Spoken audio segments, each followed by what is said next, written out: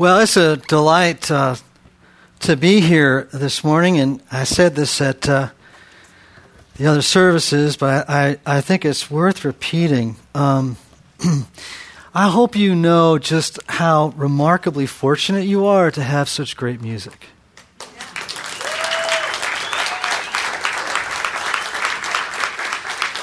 As we say back home, you know, these folks really kind of bring their A game. And also, just even the folks back there working all the technology and stuff. Like at our church, we always say that organized religion is an oxymoron because our life is usually so wildly chaotic on Sunday morning. But everyone here is like so organized and so delightfully cheerful. And can I get you some water or some coffee or an egg McMuffin? And what can I do for you? You know. So I just wanted to just alert you to just how grateful you should be. And just very, very impressed and moved by some of that music. Well, this morning I'm going to do something that's known as the third rail in preaching. I'm going to preach on a text that is so familiar to us that in some ways I may find myself bumping into your having been spiritually inoculated to it.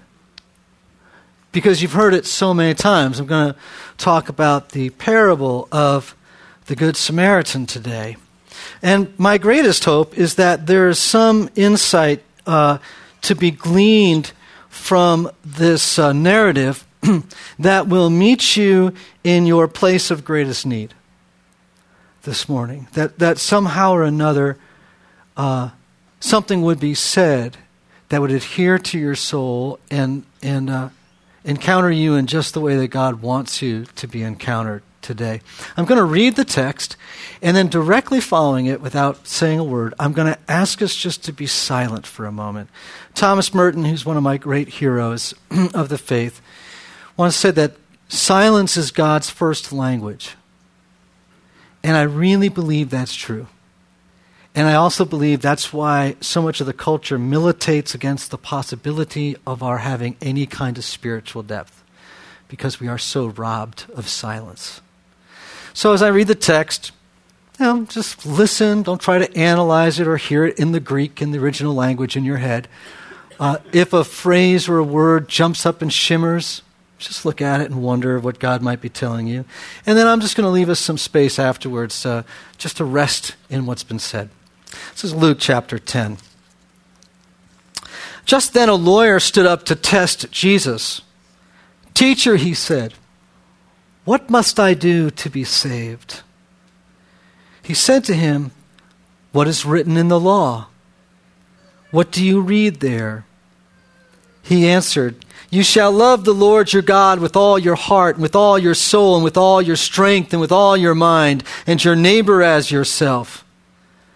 And he said to him, "You have given the right answer.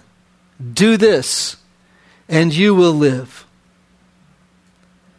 But wanting to justify himself, he asked Jesus, "And who is my neighbor?" Jesus replied, "A man was going down from Jerusalem to Jericho and fell into the hands of robbers who stripped him, beat him, and went away, leaving him half dead. Now by chance a priest was going down that road, and when he saw him, he passed by on the other side. So likewise a Levite, when he came to the place and saw him, passed by on the other side. But a Samaritan, while traveling, came near him, and when he saw him, he was moved with pity.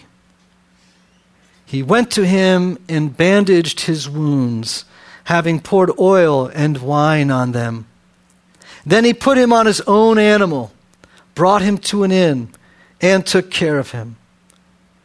The next day he took out 2 denarii, gave them to the innkeeper, and said, 'Take care of him, and when I come back, I will repay you whatever more you spend.'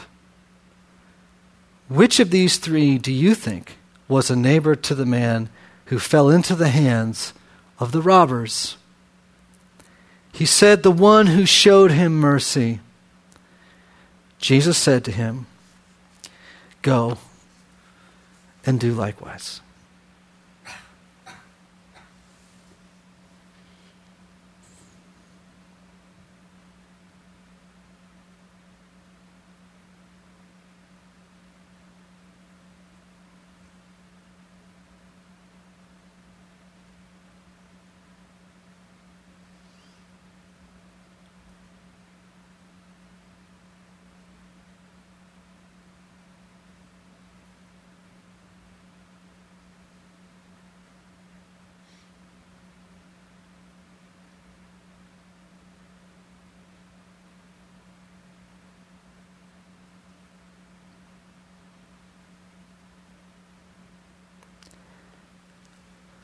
Good and gracious God, this morning we come as people walking somewhere on a spectrum of great need. Some of us come this morning in search of hope. Others in search of trying to understand where our lives are going, where they've been. Others of us are coming this morning confused, needing direction. Others are coming simply filled with joy at the beauty of the day outside and the great fortunes of their lives. But wherever we are this morning, I pray that by some work of your Spirit, something that is said would adhere to the souls of my new friends in such a way that they leave here more convinced than ever of your great love for them. In Jesus' name, amen. If you were to travel to the great cathedral, Chartres, in Europe, you would see on one of the stained glass windows depicted there the story of the Good Samaritan, and juxtaposed right next to it, the story of Adam and Eve and the fall of humankind. And you have to scratch your head when you see this and wonder, what on earth was this medieval glassmaker thinking when he put these two narratives side by side? It seems very counterintuitive. One is a story that we think is really about our moral obligation to care for our wounded neighbor. And the other is about the tragic intrusion of sin into the human condition. And we wonder, well, why would you put these two texts together? Well, my hope today is that we would leave here with an answer to that question. Why are these two stories? What was the internal logic? What was the method in the madness of this medieval glassmaker? Why does he put these two texts side by side? Well, let's begin by just considering the story. We're told that there is a traveler going down from Jerusalem to Jericho. Now, I tell my folks at home this all the time. It is really difficult to understand anything in the Bible, is particularly in the New Testament, unless you have first century Jewish ears. It's very, very difficult to understand it. I mean, I hate to violate our cultural narcissism, but here's a truth for you. The Bible was not actually written for you. You are reading someone else's mail when you read the Bible. It was written for first century Jews, right? This New Testament. And we inherit it down 2,000 years. And of course, by God's goodness and Spirit, it does speak, to us. But it was not originally written for us. And so we need to don those ears to kind of really figure out what's going on in this text. So right away, these first century Jews would have heard Jesus say just those first words, and they would have stood up. They would have picked up a very important nuance. Here's what it would be.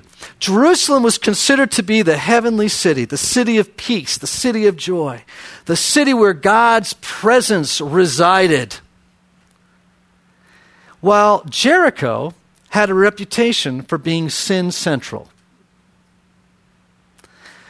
So Jesus' listeners would have known that this traveler, this man, was going from Mayberry to Sodom, from Lake Wobegon to Las Vegas. Even the topography in the story would have electrified or just alerted these first century Jews to another dimension of the text that's important for us. The distance between Jericho and Jerusalem is about 20 miles. Jerusalem is 2,300 feet above sea level, and Jericho is 1,300 feet below sea level. Now, I want you to think about that for a moment. In less than 20 miles, that road drops about, 3,600 feet. And so our story begins. There was a man who went down from Jerusalem to Jericho. Are you catching the metaphor? It would have been very, very apparent to Jewish audiences. This is a Dante-esque story about one man's slide into sin. It's a story about a fall from grace into spiritual failure. And that is why that medieval glassmaker put these stories side by side. The story of Adam and Eve and the fall of humankind next to the story of the Good Samaritan. Do you see that? That's his logic. He was doing theology in art. He was doing very good theology in art. It's not like he ran out of a place to put the Good Samaritan and went, we'll just jam it in here. He was, this guy's doing really, really good theology. Jesus' audience would also have known that the road from Jerusalem to Jericho was notoriously dangerous. Nobody in their right mind would ever have traveled that road alone. You always traveled that road in a caravan or with a large group of people. It was windy, it was rocky, and it was loaded with robbers. Anyone hearing the story would have said, what a dope. What a complete dope. So this isn't just the story of a man who falls into sin. It's even harder edged than that. This is a story of a man who at the end of the day had no one but himself to blame for the plight he found himself in. Now, it may sound like I don't have any empathy for this guy, but really nothing could be further from the truth. I can completely relate to his story, and my hunch is so can you. How many times have I blithely, sometimes unconsciously, a lot of the times deliberately, walked down the road from Jerusalem to Jericho? How many times have I gone from 2,300 feet above spiritual sea level to 1,300 feet below it? Anybody with me? I drove last night across the George Washington Bridge, which is a spiritual experience itself. And what's really tragic is I'm going to have to pay on the way back, which is really insult to injury, really. But I know this. The condition of human beings between Connecticut and New Jersey is probably not altogether that different. When I crossed the bridge, I did not cross into another land where there are no beaten people on the roadside.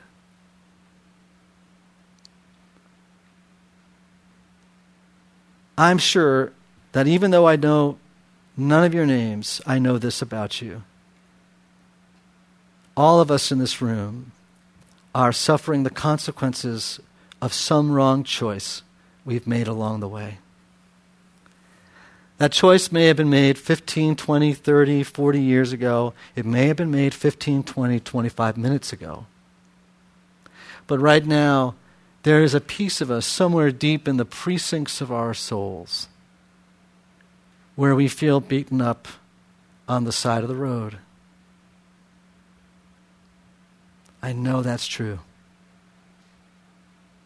I oftentimes tell my children, and I know that this sounds rather draconian and severe. Draconian's a good word, isn't it? It's an excellent word. dark, sinister. But I oftentimes tell my children that they're always one choice away from catastrophe. One choice away from disaster. And all of us know that deep in ourselves because we've suffered at the hands of that reality. We are beaten up on the roadside, and like our unfortunate traveler, we feel robbed of so much. We feel robbed of our joy, of our peace, of our self-respect, of some relationship with someone we deeply cared about.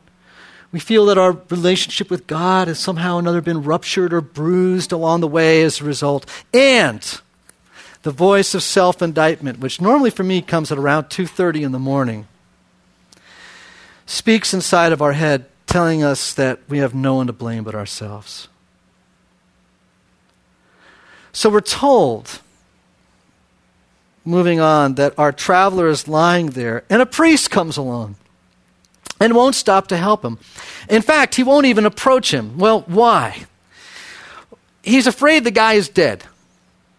And for a priest to make physical contact with a dead man would render him ceremoniously unclean for 7 days. And that would mean losing his opportunity, his turn of duty at the temple, which he was on his way to in Jerusalem.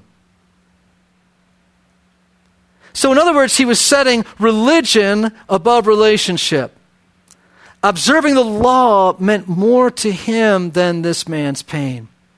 Well, then another clergyman comes along. We're a good bunch, I suppose. He's a Levite. He's a temple assistant. And like the priest, he too is a member of the religious elite. Now, he's a slightly better guy. He kind of approaches the man gingerly, but then stops. Why? Because oftentimes, people would set up ambushes just like this one on the road. He was afraid that out there in the bushes somewhere, this beaten man's co-conspirators were hiding and waiting to jump him when he came over to help. So here's a guy whose motto in life was safety first. He wasn't willing to take the risk on of helping someone else. Now,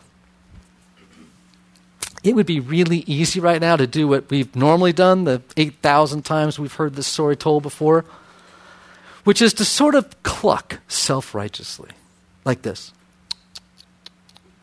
Those bad clergymen. If they'd only been Christians like me, they'd have stopped and helped that poor soul. You know, I'm a therapist in addition to being an Anglican priest, so I'm really dead in the story. But years ago in therapy, there was all this talk about the inner child. Do you all remember that? I see people nodding like this because you've had as much therapy as I have, which is more than Woody Allen. That's not the voice we should worry about in our lives. It's the voice of the inner Pharisee. The one that does go, I would have done it better. So let me say something that will soften your heart toward these two men who don't stop to help the beaten traveler. The problem here isn't that those guys don't save this beaten sinner on the roadside. The problem is they can't save him. Now let me say that again because it's a really important idea. The problem here is not that these two guys don't stop to help or save this beaten sinner on the roadside. The problem is they can't save him. Look, even though these three men present very, very differently, all three of them are in precisely the same spiritual mess. The beaten traveler is drowning in the consequences of his dissolute life, right? His debauched life. And the temple assistant and the priest are drowning in their legalistic religiosity and their own self-interest. They can't save this other guy because they themselves need saving.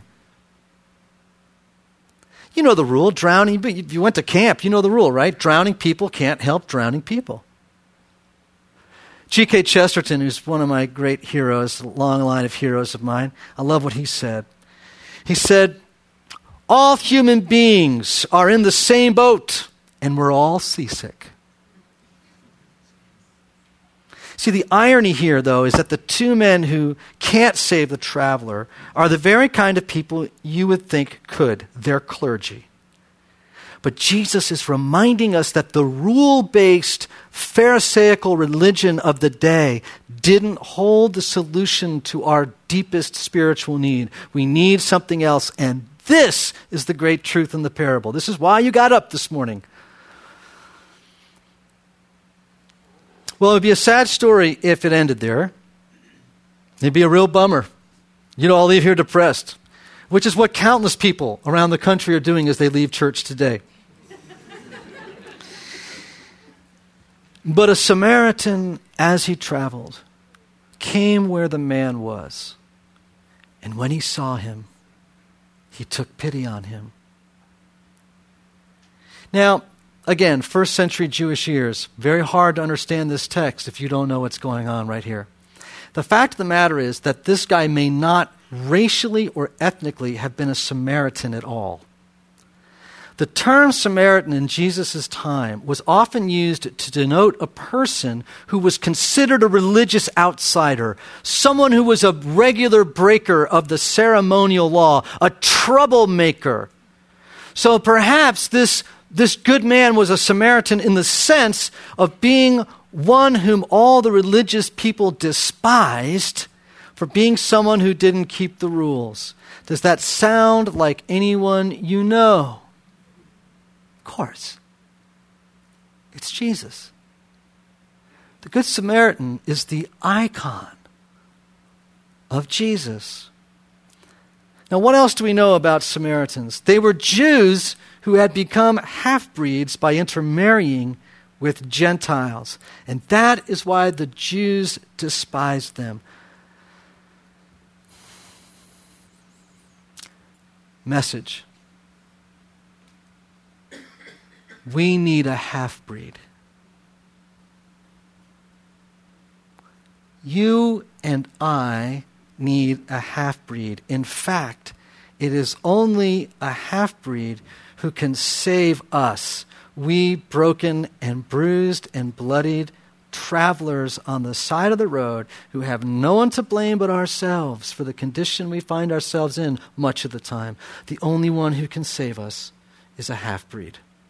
Someone who is strong enough yet humble enough to get into the quicksand with us, yet have the capacity to pull us out because we can't save ourselves. Do you see that? In other words, we need someone who is both God and man. We need a half-breed. I love what the text tells us. It says that the Good Samaritan goes to the inn and he pays 2 coins to put this man up. And the innkeeper agrees to put the rest of the bill on this guy's account. So what do we learn about this Samaritan? He's got good credit. He is the only one who, in the eyes of the Father, has the spiritual coinage to ransom us, to buy us back, to pay the price for our condition. So what's the message? No one else can save us but him. Priests can't save us. Therapists can't save us. Self-help gurus can't help us along the way. Oprah can't save us. Our own virtues, our own desire to justify ourselves can't save us. None of it can save us. Only he, this half-breed, can save us. And you know what? That's so oftentimes an offense to our ears. See, because if you're anything like me, the little Pharisee inside you says this, you know, Jesus, you've done a pretty good job. And I appreciate everything you've done on my behalf. You've really got 99% of this deal covered. And thank goodness I have the other 1% in my possession so that I can create an auto-salvific event. Isn't that cool, that language? It just means so I can save myself. I can somehow or another contribute to my own salvation. That is spiritual toxicity. That way of thinking will kill us. And most of us, deep in our hearts somewhere, believe that we have something to contribute to our own salvation. And it takes a lot to disabuse us of that. But life is a very good instructor. We need to be beaten on the roadside until we figure out that this is true. We cannot save ourselves. You know, I work with people that are a lot like people here who've been very successful at what they do. And although we have fewer masters of the universe these days, there are still some about in the spiritual sense. I had a guy in a Bible study one time, a very successful investment banker, who used to get furious with me. He'd say, "Can you please just tell me how to do Christianity?" Listen, friends, Christianity is not something you do. It's something that gets done to you. You bring nothing to the table. And that's really good news because some of us are exhausted from efforts at reformation, self-reform. Do you not understand that Christianity is not about reformation? That's the law. It's about transformation, which comes through an experience of being saved on the roadside by grace. Do you know, Martin Lloyd-Jones, a great British preacher, used to have this great litmus test. He said, I know how to figure out exactly whether or not a person is a Christian. And someone said to him, well, Dr. Jones, how do you know? He says, I asked them, are you a Christian? And if they respond by saying, well, I'm trying, then I know they're not a Christian yet.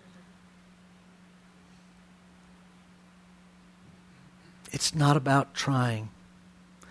To become a follower of Jesus, we make Christianity so hard because we just can't believe it's this simple, but it's this simple. In order to be a Christian, all you need is need. I mean, it's just that basic.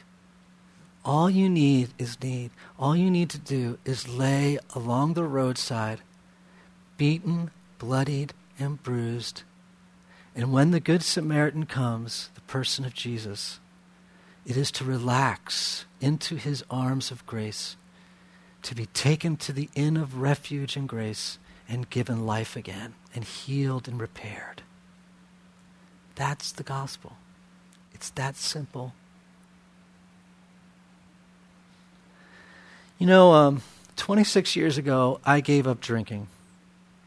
And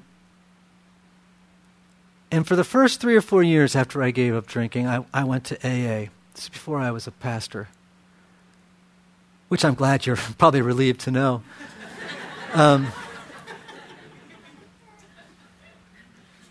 But I remember thinking to myself when I started Trinity Church that the best teacher I'd had after seminary, years of seminary, much better than seminary, was in those rooms. Because you see, none of those people had any illusions that they could save themselves. They had been disabused of the idea that they had in themselves the power to change. I learned more about church in those rooms than I ever learned anywhere else. And would that churches would be like a group of people beaten on the roadside who come together to laugh and to celebrate their complete and utter human brokenness, saved by grace, a God who comes down the road upon his horse to take them home.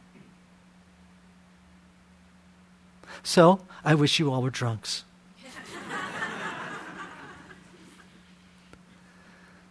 So my question this morning, for you that are already followers, perhaps, or friends of God on that journey,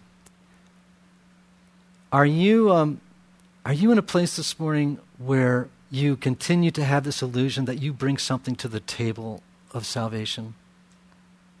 If so, you're probably a tortured soul today who's still trying to justify yourself. And you're exhausted, and you're depressed and probably despairing of all your efforts and wondering to yourself, Jesus, do you like me yet? I'm trying really hard. You don't have to do that. All you need is need. And those of you who are playing and tinkering around with the idea of a friendship with God, I hope this morning what you hear is really good news. It's so simple. Just hold the need in your hand and say to the one who is waiting there at the roadside, who is moving towards you, just relax into those arms and give the great yes to him.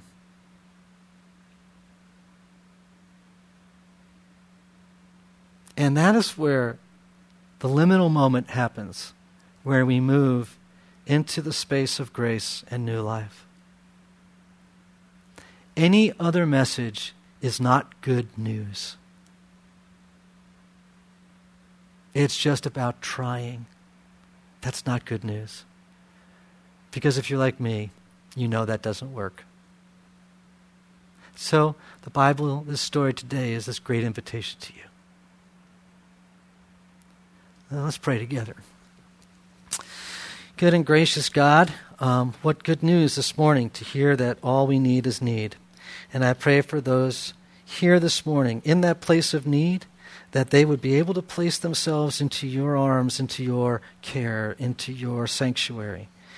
And for those of us this morning who are already on the journey, I pray today that we would leave with hearts lightened of the load of reformation, of trying to save and reform ourselves, that we would just simply fall into your arms in a new way to allow ourselves to be healed and repaired. I pray in the good and peerless name of Jesus. Amen.